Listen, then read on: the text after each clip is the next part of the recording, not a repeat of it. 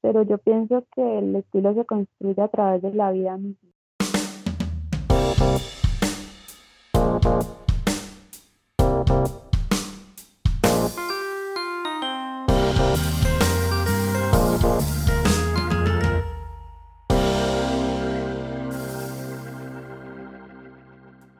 Hola amigos y amantes de la gráfica, bienvenidos al episodio número 70. Les habla su anfitrión, Reinaldo Gil Zambrano, trayéndoles una nueva conversación en español con artistas que usan el grabado y métodos de impresión para hacer algo más allá de lo esperado. Este es un podcast bilingüe y al suscribirte recibes notificaciones de tus nuevos episodios semanales en inglés con Miranda Metcalf y en castellano con su servidor. Este y todos los días demostrando que la gráfica está más viva que nunca. Hello Print Friend es traído a ustedes gracias a Speedball, quienes producen un rango extenso de productos de muy buena calidad para tu arte desde 1997, pero todos sabemos que estos materiales no se usan por sí solos. Y es por eso que Speedball trabaja con un fantástico grupo de grabadores contemporáneos, quienes hacen un equipo de artistas de demostraciones. Así que si quieres aprender unos trucos en estas técnicas y expandir y mejorar tu práctica, ve al canal de Speedball en YouTube para que veas cómo se hacen. En el programa de hoy estaré conversando con Sol López, artista gráfica y diseñadora colombiana originaria de Popayán, pero haciendo vida en la ciudad de Medellín. Sol nos contará sobre su afición a los dibujos animados norteamericanos y a la estética japonesa que nutren sus ilustraciones en carteles e indumentaria urbana. Sol creció en una familia bastante estricta, donde un futuro en la aspiración artística no era conocido, para luego convertirse en un vivo ejemplo de las posibilidades creativas de la misma. A pesar de las dificultades, Sol ha sabido salir de su zona de confort para establecer nuevos retos en su carrera, haciendo colaboraciones con muchos artistas y talleres, entre ellos el taller La Linterna en Cali, y así establecerse como una referencia joven dentro de la gráfica y el diseño del país sudamericano. Así que sin más preámbulos, súbele las cornetas y acompáñenme a la vibrante ciudad de Medellín para una conversación con Sol López. Hola Reinaldo, bueno, primero un gusto estar acá. Bueno, yo soy realmente de la ciudad de Popayán. Hace algunos años me mudé a vivir a Cali y es ahí donde empieza, digamos, empecé estudiando diseño gráfico. Eh, Cuando estudiaba diseño, eh, de hecho en el inicio quería era enfocarme en marca, pero en ese mundo pues conocí la ilustración y desde ahí pues empecé a trabajar un poco en mi estilo y también como me estoy enfocando mucho al tema de la moda. También entré hace 5 años a compartir con el taller de tipográfico de Cali que se llama La Linterna. Que ha sido un proceso muy bonito, en el que he aprendido un montón y bueno, ahí también conocí diferentes técnicas de impresión manuales. ¿Cómo fue el crecer en Popayán? En Popayán, la verdad es una ciudad muy pequeña, eh, es muy religiosa y digamos que yo venía de una familia muy conservadora, vengo de una familia muy conservadora donde pues las artes o la ilustración o el diseño pues como que no las veían como un futuro para mí. Entonces eso eran como los hobbies, Ujú. pero realmente mi familia pues quería que estudiara, o sea, para ellos eso como que no era una carrera seria. Ujú. Eh, Sin embargo, yo siempre, digamos, en el colegio y desde muy chiquita siempre me gustó dibujar y me gustaba mucho la música. Entonces como que me permitían obviamente, pues como obviamente en las tardes estar en ello, pero pues para ellos sí fue como una sorpresa un poco cuando ya salí del colegio y les dije que no, que yo realmente lo que me quería dedicar era. Mm. ¿Cuáles son más o menos las carreras que tu familia ha llevado? O sea, ¿a qué se dedican tus padres y tus familiares? Bueno, mi papá es muy teso con los números, eh, Ujú. entonces trabajó toda su vida en un banco. eh, y en general mi familia, la mayoría de mis primos son ingenieros, eh, médicos, hay un montón, abogados, también hay un montón. eh, La única ahí que es como un poquito diferente es mi prima que estudia arquitectura y bueno, yo que estoy diseño. De resto, digamos que son carreras muy tradicionales, ¿no? Excelente. Entonces, de chamita ya tú estabas metida hacia la parte del dibujo. ¿Qué tipo de dibujos hacías? O sea, ¿hacías más que todo dibujos de tu propia mente o copiabas algún tipo de estilo ya? Bueno, yo creo que la mayoría eh, crecimos mucho con los dibujos animados, entonces como que a mí me gustaba mucho dibujar, pues sí, lo que veía en la tele en la época, eh, y me acuerdo que vendía sus dibujos en mi clase y la gente me los compraba.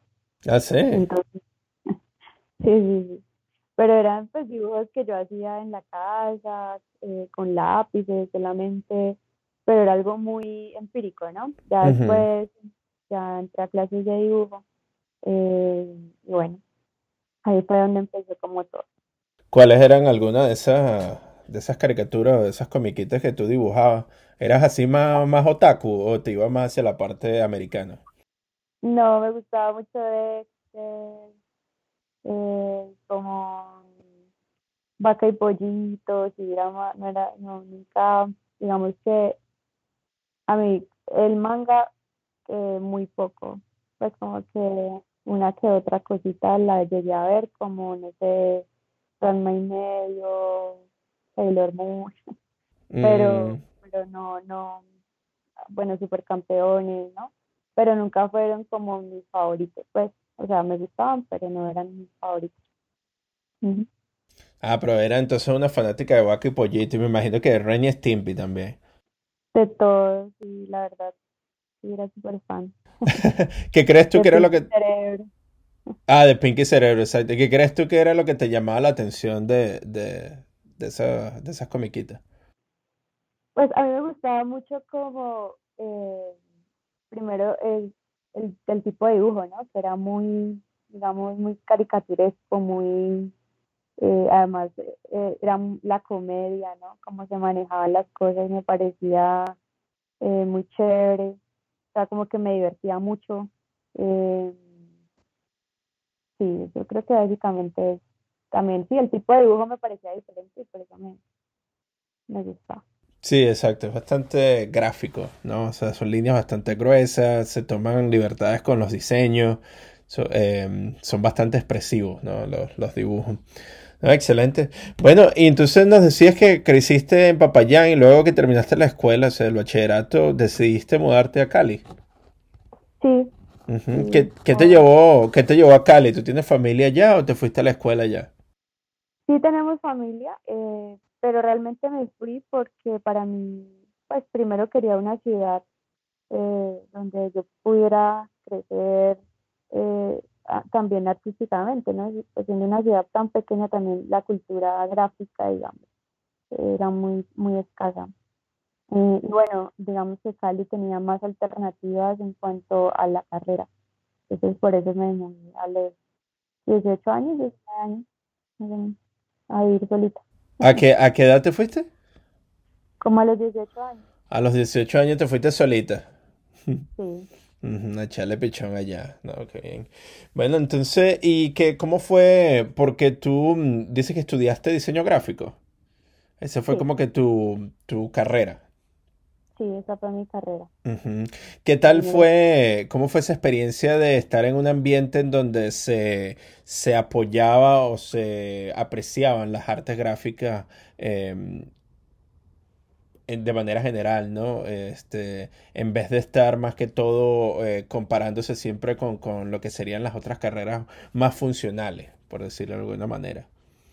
Pues para mí fue uno, descubrir un mundo nuevo, ¿no? Obviamente porque yo venía pues de una ciudad pequeña, de unas costumbres muy tradicionales, pues darme cuenta de que había gente que también tenía ese mismo sueño, y bueno, en mi clase había gente muy talentosa, y también ver que sí es posible vivir de esa carrera, conocer todas las alternativas que tenía el diseño. Para mí fue sí, un descubrimiento y a la vez fue como enamorarme no sé, para mí fue sí, un enamoramiento. Ujú. No, qué lindo eso.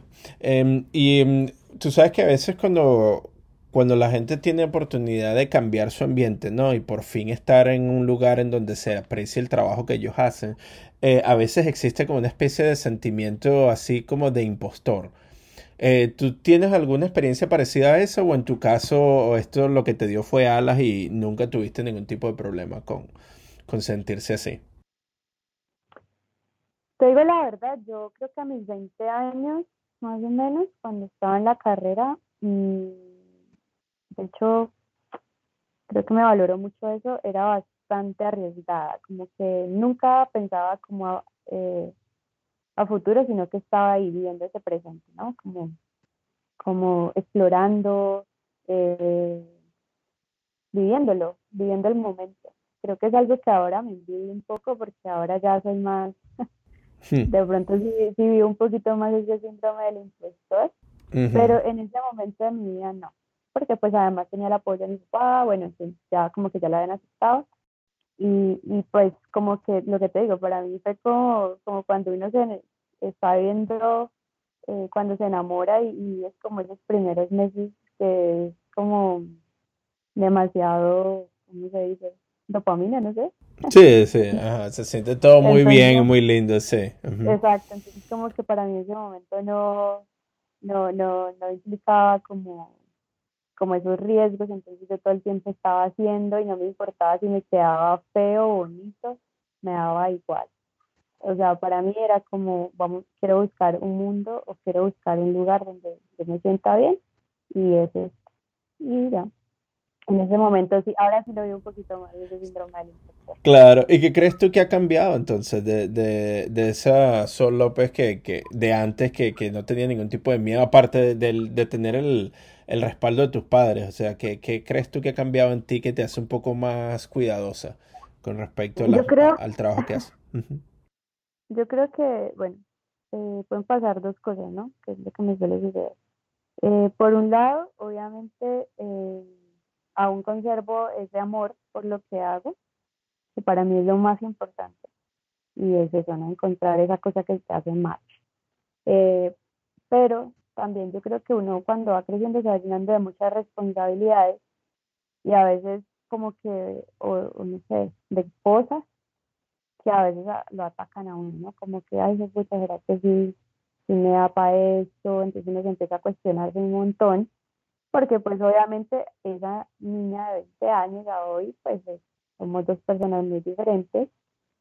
Tal vez en ese momento como que solo, claro, solo estaba viviendo para encontrar eso que me gustaba, ¿no? En ese momento, digamos, uno ya se va llenando de más metas y se va colocando más cosas y más pesos, entonces tal vez eso Ujú. puede que traiga también consigo esos cuestionamientos. Sí, entonces, sí, a medida que vas alcanzando un poco más metas, te vas haciendo metas un poco más grandes y sí, se hace un poco más ajustado, ¿no? Como que el camino y se busca y como que existe un cuestionamiento ahí de las decisiones, ¿no?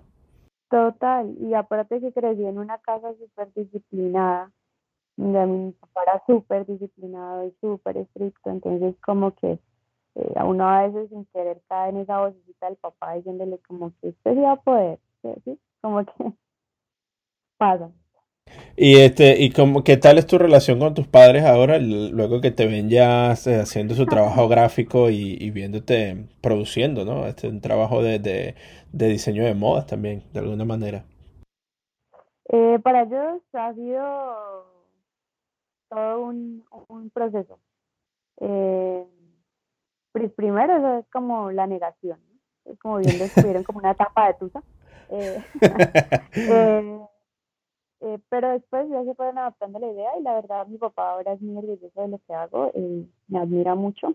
Ujú. Además, porque para él, el hecho de que yo viva de algo que para él es como mm, muy, no sé, irreal, ya para él tiene un valor mucho más grande. Y pues para mi mamá sí ha sido muy difícil, eh, pero me admiran mucho y me quieren mucho, o sea, muy a su manera, ¿no? Obviamente, pero, pero sí les parece pues admirable muchas cosas que me han pasado.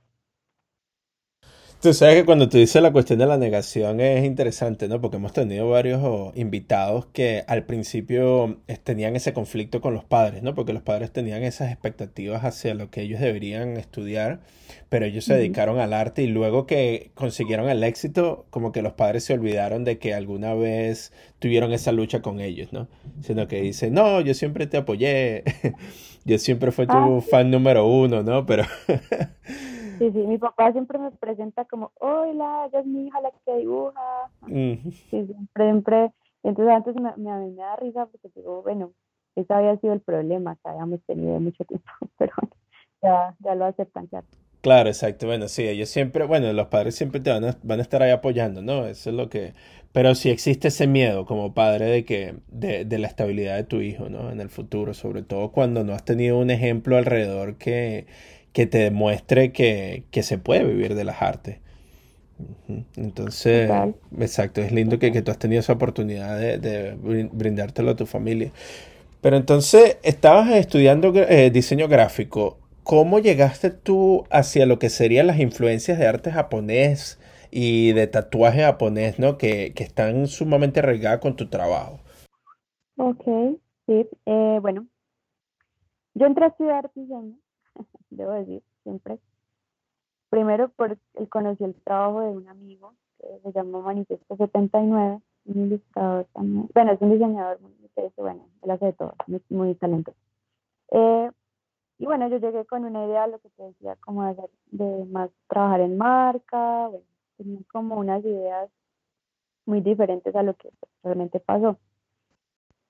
Y bueno, en ese mundo yo tengo uno de mis mejores amigos que es tatuador y él hace tradicional americano.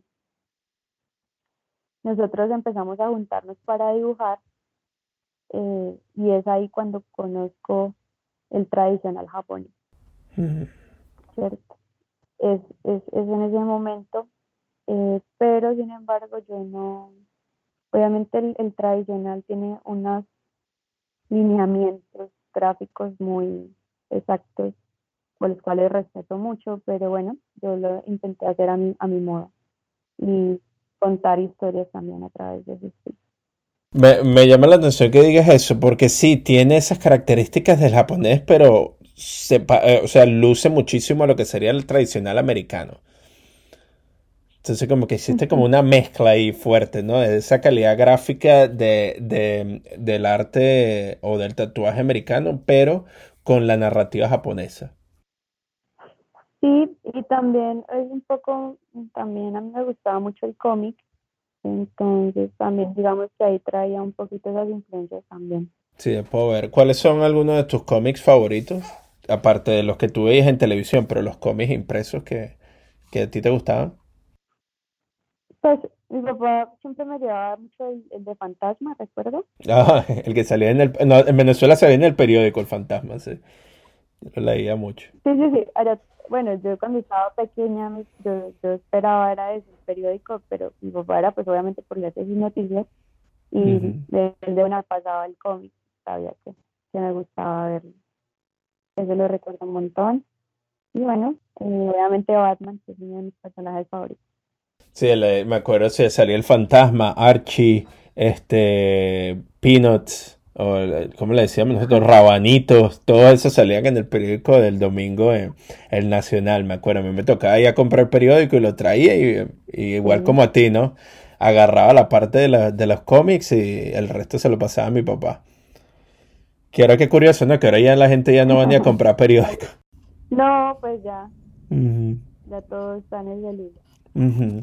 Claro, entonces, bueno, entonces empezaste a hacer tu trabajo con estas influencias, ¿no? ¿Cuándo fue el momento en que empezaste tú a desarrollar tu propia línea, tu propio diseño, tu propia calidad estética? ¿Cómo fue ese proceso? Pues la verdad sí fue de explorar. Yo como que, pues como que mucha gente habla mucho del estilo, Ujú. como de tener un estilo, pero yo pienso que el estilo se construye a través de la vida misma, ¿no? De ese recorrido que hemos tenido cada uno que lo hace tan especial.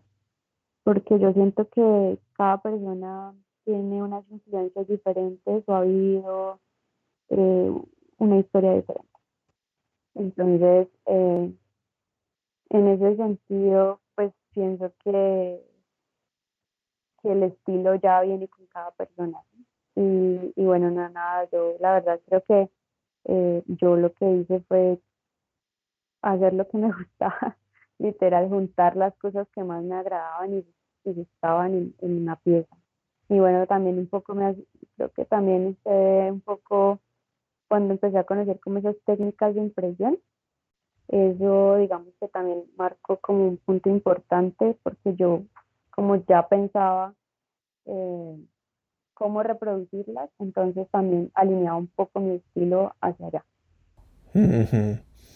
Cuando hablas de las técnicas de impresión, o sea, ¿cuáles fueron algunas de las primeras técnicas del grabado que conociste? Yo empecé con sellos, a hacer como sellos de foamy, Ujú. y empecé como a explorar un poquito de eso, el stencil, ya después la serigrafía y el linóleo. Ahí fue cuando, digamos que con esa técnica yo trabajaba bastante, sí. Sí, porque tú sabes, viendo tu trabajo se ve muy,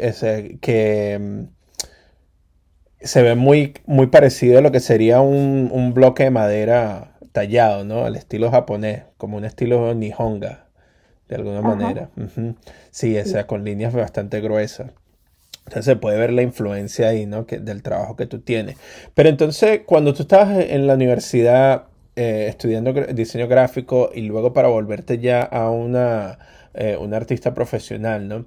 Cómo fue esa transición para tú empezar a vivir del trabajo que tú haces? Pues digamos que lo que yo empecé haciendo era como, pues en un inicio trabajé con varios profesores de la universidad, hacía como de todito, pero en algún momento ya ese estilo que yo había construido, eh, la gente lo empezó a coger mucho, entonces ya me empezaron a llamar como de revistas y otras marcas, porque ya la gente le gustaba mucho ya mi estilo como tal, ¿no? Entonces querían que yo hiciera encargos, pero pues con el estilo y adaptarlo como a las necesidades que tenía pues, cada persona. Ujú, Pero digamos que eso fue así, una transición, pues, como te digo, al principio era como yo hacía de todo, editorial, bueno, X, y ya ujú. después, pero igual nunca dejaba mi trabajo de ilustración a un lado, sino que lo hacía como a la par y lo empecé a subir y a publicar y ahí fue cuando la gente lo empezó a coger. Entonces, trabajabas más que tú en la parte de ilustración.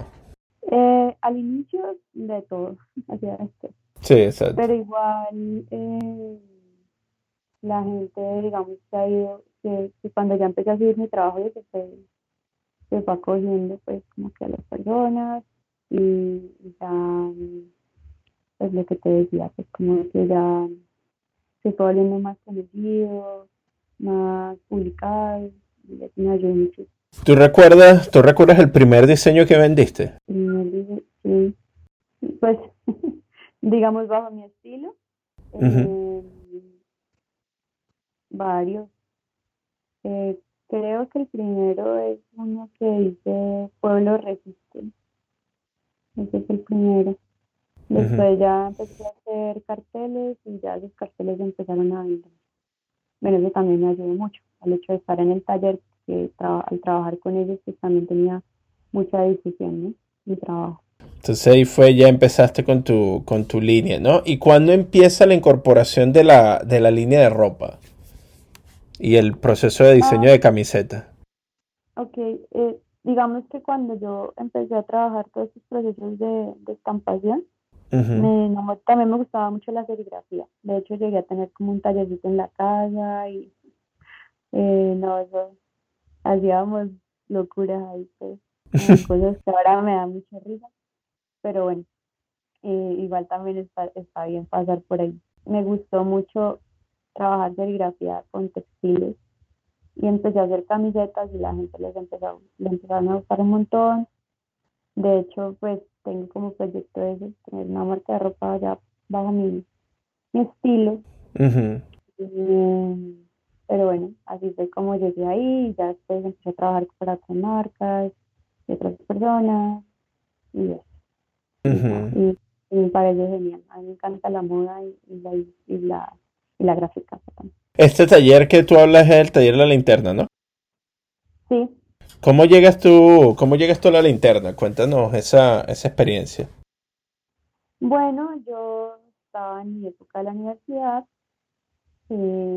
y estaba como explorando mucho las técnicas pues de estampación, y vi en Instagram, creo que fue que lo vi, que iban a dar un taller allá de Ujú. cartel. Y a mí siempre me ha gustado mucho el cartel hasta ahora. Entonces decidí inscribirme y llegué ahí y ya después nunca me sé. Pues ya llevo mucho tiempo ahí con ellos.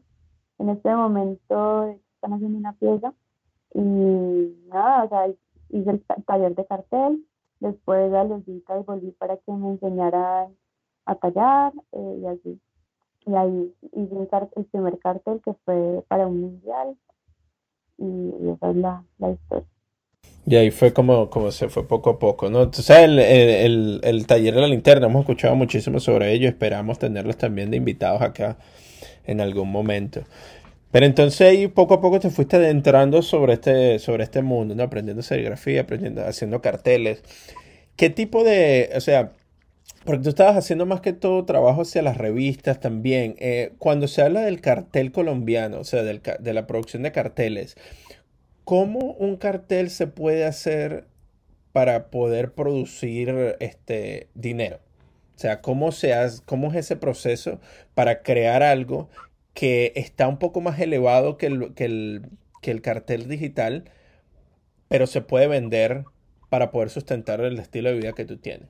Bueno, yo en este momento realmente vivo en general de la ilustración, sobre tanto textiles como en otro tipo de formatos o otro, eh, digamos bueno, las personas que me buscan también tienen otro tipo de necesidades, Ujú. eh, pero digamos, a ver, ¿qué pasó con la linterna? ¿Qué es lo que le ayuda mucho? La linterna era un taller que estaba dedicado a la producción de carteles publicitarios, ¿cierto? Pero lo que se hizo fue cambiar el rumbo de eso a carteles artísticos. Entonces, para la gente que visita el lugar y la Ujú. gente que ha ido conociendo el taller, creo que es muy enriquecedor ver cómo se produce, porque ahí puedes vivir la experiencia de ver cómo lo hacen y ver el trabajo que tiene cada uno de estos carteles. Aparte, los costos no son tan altos, entonces la gente primero pues se engancha un montón de llegar al lugar, porque el lugar en sí es muy, eh, pues como que transmite cosas muy bonitas, y es como ver esas máquinas tan inmensas produciendo, los maestros, ver a la gente tallando, eh, ver pues como todas esas letras que hay allá, todo en general. Ujú. Entonces siento que la gente al ver eso ya de por sí ya genera una experiencia, ¿cierto? Y, Claro. Ujú. eh, y además que los carteles en general son muy bonitos, los colores, ¿no? El estilo es muy vintage. Entonces siento que todo eso ayuda a que las personas quieran siempre, o sea, en serio que las personas, todo el que vaya quiere llevarse algo, siempre pasa. Ujú. Entonces creo que se ha ayudado muchísimo, y obviamente la difusión del taller en estos años, que cada vez se hace más conocido. Excelente, claro, porque existe ese proceso de educación visual. O sea, las personas pueden darse cuenta cómo el trabajo es hecho y qué lo diferencia, ¿no? De lo que sería una impresión digital y luego se enganchan, como tú bien dices, y tienen la oportunidad de ver todo el trabajo, ¿no? Ah, excelente.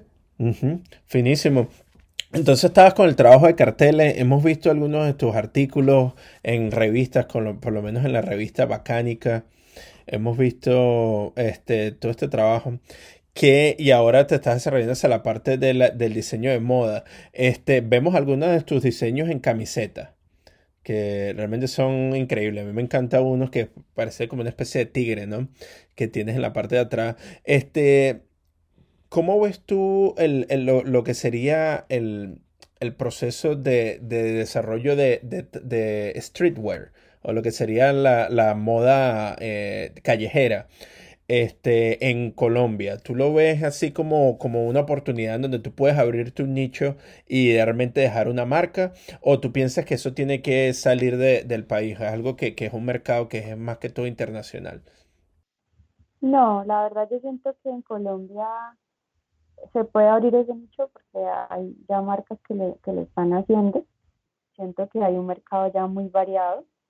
Obviamente es un nicho muy específico, entonces pues como que obviamente si quieres producir, no sé, toneladas de ropa para ese nicho, no. Digamos que es un nicho un poco más exclusivo, un poco más, es más pequeño, entonces por ende digamos que se puede producir, pero teniendo en cuenta como esas características, ¿no? Entonces, en ese caso, exacto, la producción sería un poco más limitada para hacerla más exclusiva, como unas ediciones limitadas. Sí, además porque de verdad, digamos que se está tomando, o sea, el nivel de producción es más pensado, es más, digamos que se toman ciertos trabajos, ¿no? No es como una cosa masiva, pues, más. ¿Y este proceso de impresión lo estás haciendo tú directamente o tienes un crew, tienes un grupo de personas que te ayudan? No, en este momento, digamos, bueno, en la linterna, como yo ya no estoy viviendo en Cali, sino en Medellín, yo lo que hago es que tengo una dupla de trabajo o les envío como ya todos los artes para que otra persona los talle, que es un amigo mexicano en este momento que me está haciendo ese trabajo. Eh, y con el proceso de estampación sí tengo ya pues como unas personas determinadas que me Ujú. ayudan también con eso porque pues a veces el tiempo no da y ilustrar también quita muchísimo tiempo, pues para hacerlo como de la mejor forma, ¿no? Por supuesto. Entonces, Ujú. entonces digamos que sí recibo apoyo y está muy chévere pues trabajar también de esa forma. Claro, ¿no? Y eso también te ayuda a escalar, ¿no? Para poder dedicarte mucho más tiempo a la parte del diseño y la producción, pues bueno, se pasa a otro grupo que se dedica directamente a eso, ¿no? Y eso también mantiene la calidad. Sí, Ujú. Wow, total. excelente. Entonces me decías que ahora estás viviendo en Medellín. Sí, ahora vivo en Medellín, hace unos meses, Tú soy sabes muy que, nueva de hecho. qué bueno, Dime. tú sabes que Medellín es una de las ciudades que me encantaría visitar, Medallo, ¿no? Pues veo muchísimo la influencia del trabajo urbano de por allá. Hay una movida muy vibrante. Sí, sí, realmente eso fue lo que me trajo acá. Ujú. ¿Ya, desde cuándo estás viviendo allá? Ah, no, no, hace como 3, 4 meses, más o menos. Ah, fino. ¿Y qué Sí, tal las más para primeras, allá. qué tal las experiencias, las primeras experiencias en Medallo?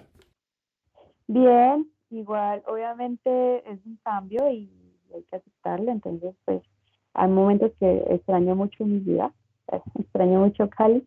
De hecho, estuve hace la semana pasada ya visitando a mis amigos, visitando el taller, viendo cómo iban ciertas cosas que vamos a sacar, pero bueno, no, igual estoy feliz de estar acá y creo que también los cambios son buenos. Ujú. Ah, qué bien. Qué bien. ¿Qué crees tú que fue lo que te llamó la atención de Medellín? ¿Qué ofrece Medellín para el mundo? ¿Crees tú?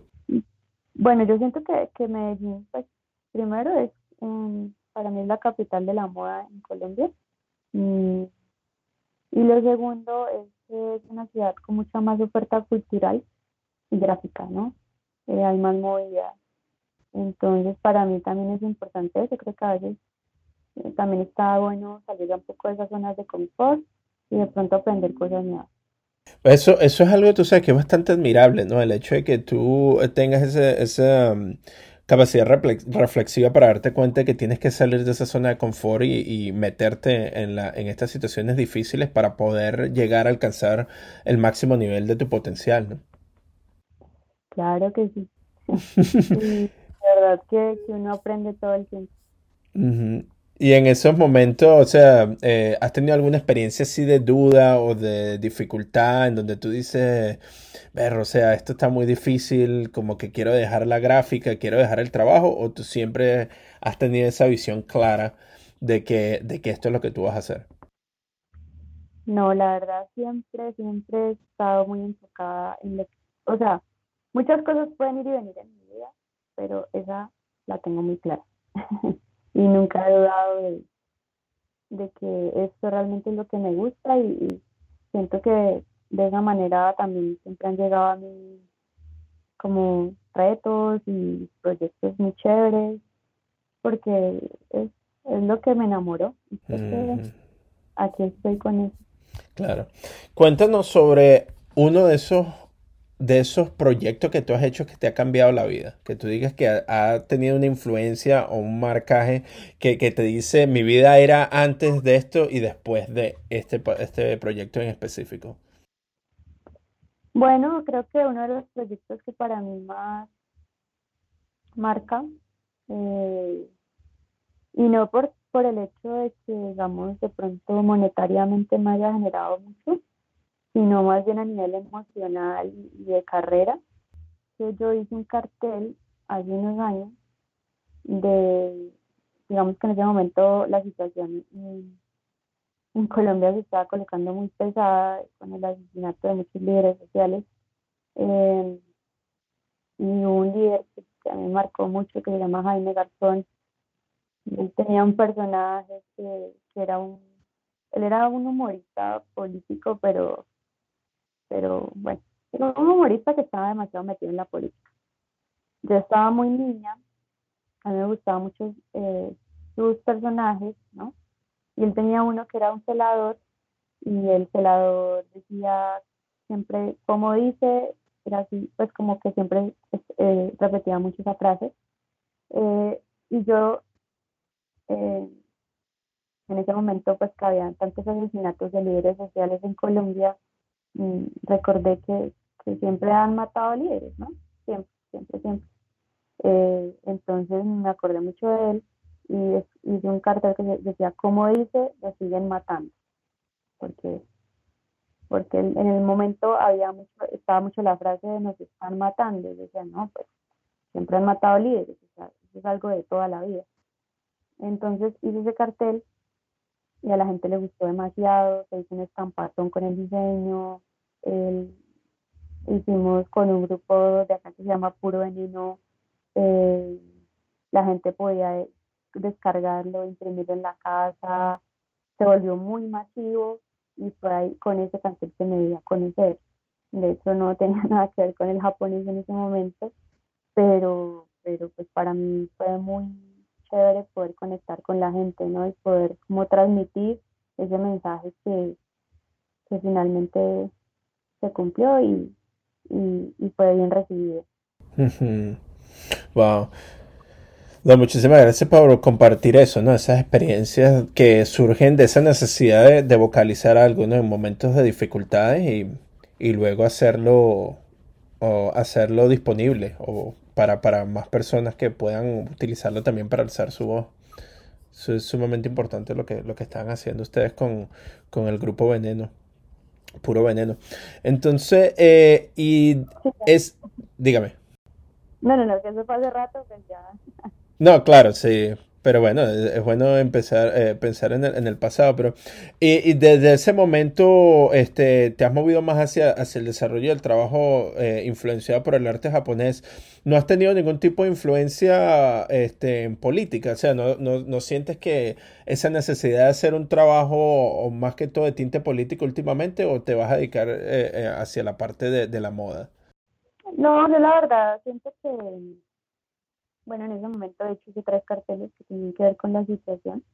Eh, pero realmente yo también transito en otros mensajes, ¿no? Como que está bien, me gusta la política, está chévere, pero también digamos que en los últimos ilustraciones he venido trabajando un poco el tema de la tecnología, cómo nos afecta, cómo nos se vuelve una adicción, ¿no? Un poco. Pero trato siempre de, digamos que cuando hago este tipo de ilustración específicas, eh, de contar una historia o alguna cosa que me está pasando, siento es mi forma también de hacerle catarsis, ¿no? De pronto ya no es de un ente tan político, sino más bien como esas cosas que nos pasan o que nos confrontan, ¿no? Nos confrontan un montón.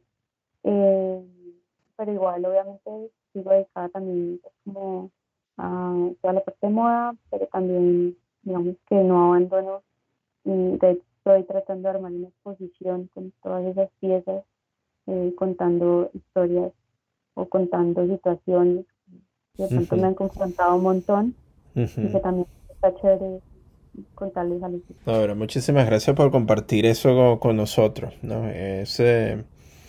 Sí, es importante eso, ¿no? De que a pesar de que tienes esas ideas y ese foco y esa meta que tú tienes, siempre existe como que espacio para la reflexión, ¿no? Porque somos humanos y estamos muy abiertos a ser vulnerables a lo que ocurre en nuestro alrededor. También, ¿no? Sobre todo como artista creativo y gráfico como eres tú. Claro que Este, Quería preguntarte también así, ya manera para ir cerrando. ¿Cómo ves tú, cuáles serían los proyectos que estás cocinando para el futuro y en dónde podemos ver el trabajo que tú produces? bueno, en este momento la verdad estoy muy dedicada, demasiado. Lo que te decía, estoy escribiendo, estoy tratando primero de encontrar ciertas cosas que quiero contar, porque siento que si nosotros tenemos ese poder de comunicar, también está bien comunicar cosas que ayuden, ¿no? O que entonces estoy como en ese proceso de lo que te decía, hacer una exposición. Eh, quiero como en este momento eh, poder contar cómo ha sido mi experiencia, mis relaciones en general, en la vida. Entonces, en este momento estoy como en esa reflexión y porque pues obviamente también hay un exceso de producción de imágenes y a mí me gusta, obviamente hay días que yo digo, voy a dibujar algo y ni siquiera estoy como pensando en el trasfondo de esa imagen. Pero en general en este momento estoy como lista, como tratando de encontrar esas cositas que sí quisiera compartir eh, para hacer una exposición que para mí va a ser muy importante. Ujú. Eh, y lo otro es que, bueno, mi trabajo lo pueden ver a través de mis redes, estoy como otra López más 1991, y generalmente estoy subiendo todo lo que estoy haciendo y bueno, en eso Ujú. ando. ¿En dónde va a ser esta exhibición? Yo creo que va a ser, la idea sería que fuera en Cali, Medellín y Bogotá. Igual todavía me faltan muchas piezas, estoy como en la construcción, pero bueno, ahí voy firme. Claro, ¿cuántas piezas tienes en mente para hacer? Más o menos 15 piezas es 15 la idea. piezas. Ujú. ¿Y serían en serigrafía? Tengo pensado hacer como técnicas mixtas, tanto serigrafía, linóleo y de pronto digital con algunas intervenciones. Eh, sí, pues como esa sería como la idea en este Perfecto. momento. No, excelente. Bueno, aquí te enviamos un fuerte abrazo y el mayor de los éxitos en ese proyecto. También, bueno, Gracias. cuéntanos, ¿dónde podemos seguir viendo tu trabajo en las redes sociales? En este momento solamente estoy en Instagram y Behance, ambas como en Instagram como otra López más 1991 y en Behance como otra López más. Otra López. Hay muchas López por ahí. Sí, de hecho es un apellido bastante común, Bastante. pero Ujú. No, pero qué bien. Tú sabes que cuando recién empezamos a conversar no pude contenerme de ver que tienes un afiche hecho por Massad y por Killjoy detrás de tu cuarto. así sí, claro. ¿Los conociste? O sea, sí, pues no somos así íntimos, pero sí los conocí cuando estuvieron haciendo el trabajo en la linterna. Ujú. Eh, me pareció impresionante, pues como primero cómo crean, cómo lo producen, es impresionante. Entonces, y ese cartel a mí me pareció genial, entonces lo quería y lo tengo en mi cuarto y creo que es mucha inspiración ahí, ¿no? No, excelente. Bueno, un shout out para Masat y para Joy, que son amigos también del podcast. Bueno, Sol, desde acá te enviamos un muy fuerte abrazo y el mayor de los éxitos y muchísimas gracias por compartir un poco sobre esto que nos encanta tanto, que es la gráfica. Aquí pues seguimos fascinados con tu trabajo y esperamos con ansias esa exhibición. Claro que sí, ahí lo estaré compartiendo. Muchas gracias por la invitación. Te quería preguntar también, y si uno quiere conseguir una de esas camisetas que tú tienes en Instagram, ¿cómo hace? ¿Cómo hace uno? Bueno, en este momento, bueno, digamos que las que ya he subido están agotadas porque ya vendí las llamitas, pero estoy también más o menos en unas semanitas voy a estar sacando nuevos diseños y nada, me pueden escribir y podemos cuadrar un envío y ya. Perfecto, entonces todo por Instagram. Chévere. Bueno, entonces de acá, bueno, un fuerte abrazo y muchísimas gracias por tu tiempo, Sol. Y a ti, muchas gracias por la invitación. Bueno, este ha sido nuestro episodio del día. Acompáñanos la siguiente semana, donde estaremos conversando con otro invitado especial. Este episodio fue escrito y editado por mí, Reinaldo Gil Zambrano, producido por Miranda Metcalf y música de Joshua Weber. Mil gracias y hasta la próxima.